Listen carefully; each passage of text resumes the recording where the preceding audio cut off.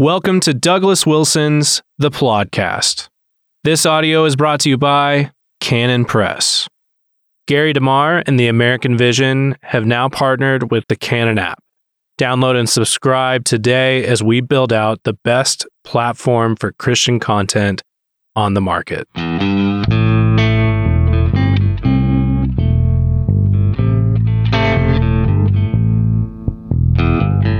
Yes, God don't never change. So welcome to the Plodcast. This is episode 184.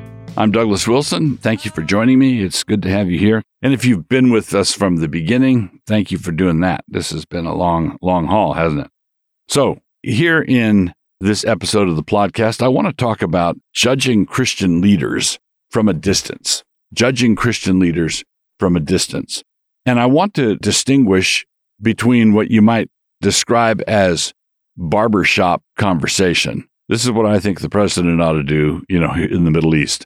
So you got two or three guys waiting in a barbershop to get their haircut and the barber, and they are tackling the problem of peace in the Middle East. That is part of what it means to be a citizen, what it means to be aware of your surroundings, what it means to be part of a nation, and so forth. You watch what's going down and you have opinions, right? The problem that I see is not that, okay, we went to war and a thoughtful Christian who's read up on the thing doesn't think that this is a good occasion for war, or you've got an intractable social situation that involves hundreds of thousands of people, let's say ethnic unrest and that sort of thing. Even there, you want to be well-read. Even there, you want to be up on your facts. You don't want to be the kind of person who just wings it. You want to have your opinions be well-informed. But I'm talking about something else, and I'm talking about something else particularly with regard to evaluating Christian leaders, presidents of seminaries, editors of publishing houses, editors of magazines, leaders of denominations, and so on, right? Now, such men can be evaluated on the basis of what they say. If they come out at a press conference and they say a bunch of unbiblical things, then you can critique them for saying unbiblical things. If they publish a book in which they argue for something stupid, you can respond with a critique of whatever stupid thing they said. But there's a tendency I've seen in commentators online to comment not on the positions that are taken, or even the trajectory that they see the seminary or the denomination or the publishing house going, but rather to comment on the palace intrigues that led up to this decision. And I think that that's where oftentimes political commentators are out on thin ice. I have been in the middle of enough of institutional battles, institutional jockeying for position, people who want to do something that I think is really ill-advised. My son, Nate, has a law. We really need to name it. But he says in any meeting, in any board meeting or committee meeting that lasts over 20 minutes, someone will propose something which, if implemented, will ruin everything. So in any meeting that goes over 20 minutes, someone will propose something which, if implemented, will ruin everything. And while I wouldn't want to press that into the corners, I think there's a great deal to it. So as P.G. Woodhouse said, when you're looking at an organization, somebody is always up to something, and the rest of them are up to something else. So here's the situation. Let's say a publishing house publishes a book that argues for abortion in certain limited cases. Let's say rape, incest, something that shows that the author of the book and the editor of the book didn't understand what the right to life issue was. If you make exceptions for rape and incest, you're saying when the parents commit a crime, it's all right to execute the child who had nothing to do with the crime. If the criminal is the rapist, the father, then we execute the child for the crime of the father. If there's a consensual relationship between brother and sister, and the sister gets pregnant, then we execute the child for the sin and crime of the father and mother. Anybody who argues for that doesn't understand the pro-life issue at all, right? But let's say a book is published with that argued. Now, just glance, all you have to do is look at the spine and see who published it, and then you need to look up who the editor is and know who's responsible for publishing it. But what you don't know, before you start calling for that editor's head and pronouncing on how he's on the slippery slope to damnation, what you don't know is all the skullduggery that led up to this book being published. You don't know if the editor is getting counsel from his pastor and elders on when he should leave the publishing house, when he should offer his resignation, under what circumstances is he trying to offer his resignation. Is he waiting for 6 months from now, there's going to be a meeting of a broader board where he thinks this can be reversed, etc. Basically, a lot of these situations, when we're dealing with palace intrigue, you are looking at a water polo game, and a lot of the action is under the surface of the water where you can't see it.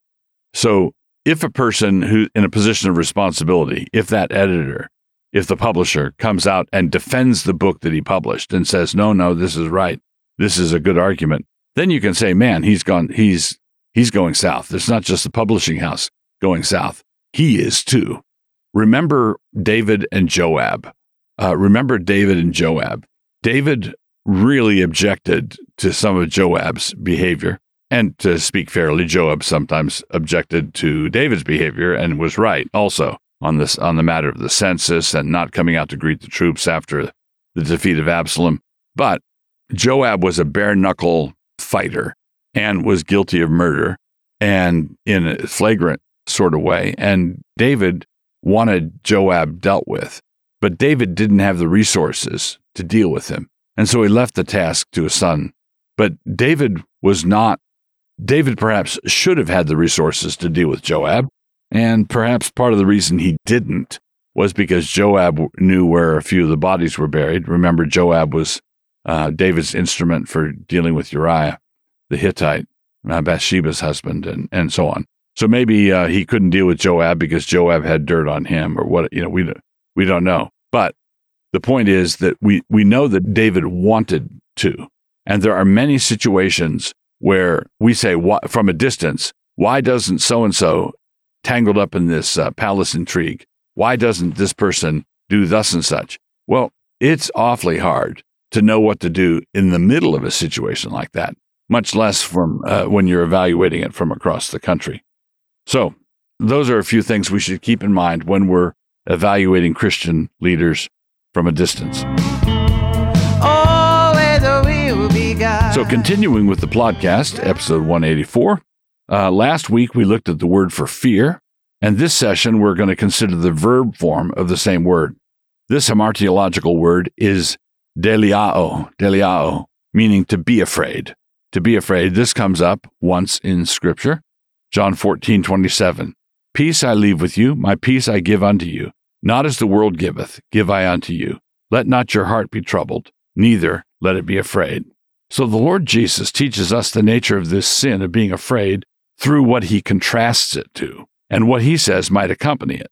The contrast is with peace, and not a worldly peace either. It's a peace left with us by Christ himself. So Jesus says, peace I leave with you, my peace I give unto you, not as the world gives. So I'm giving you a particular kind of peace, not the kind of peace the world gives.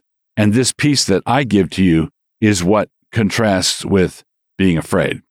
All right. So he then says that we're not to let our hearts be troubled, and we are not to let our hearts be afraid. Whatever it is, it's the kind of thing that is the opposite of a God-given peace, and it goes along with heart upheavals, heart troubles. Don't let your heart be troubled. Don't be afraid. And make sure you're walking in peace. And so the Lord speaks a requirement to us, and it is a comforting word at the same time.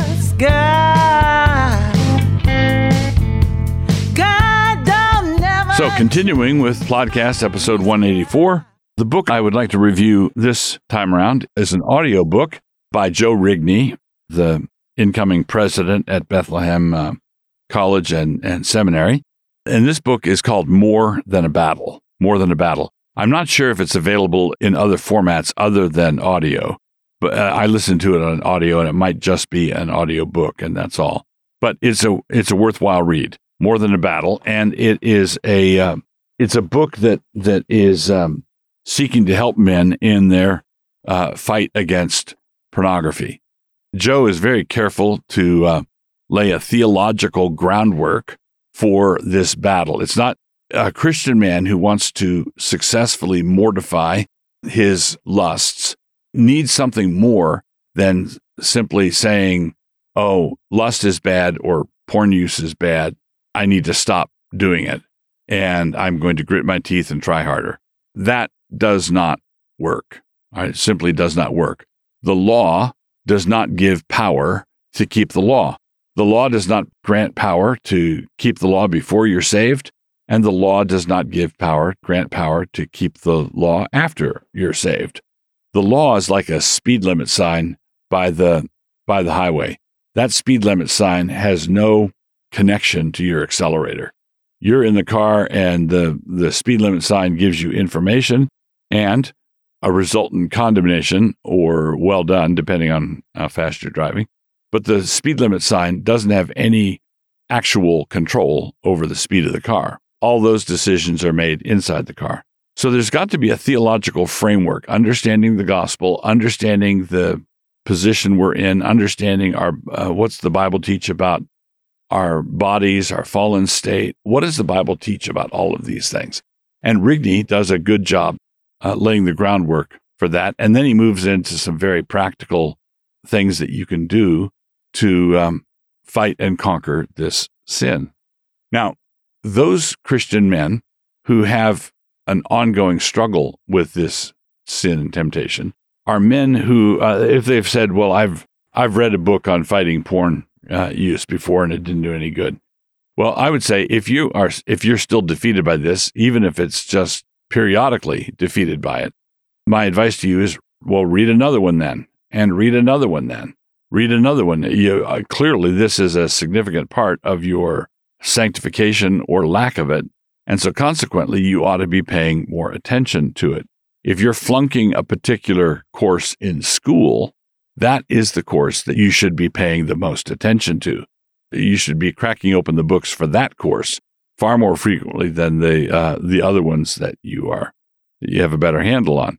But too many Christians want to study for the courses they're already passing or the courses that they're naturally good at, and they ought to be giving themselves to a study of those things that they are not naturally good at. So More Than a Battle is Joe Rigney's book on dealing with lust and pornography, and I commend it to you. It's a good book. Have at it. Read it, and if you need more help, read it again. If you need more help, read another one. Keep after it.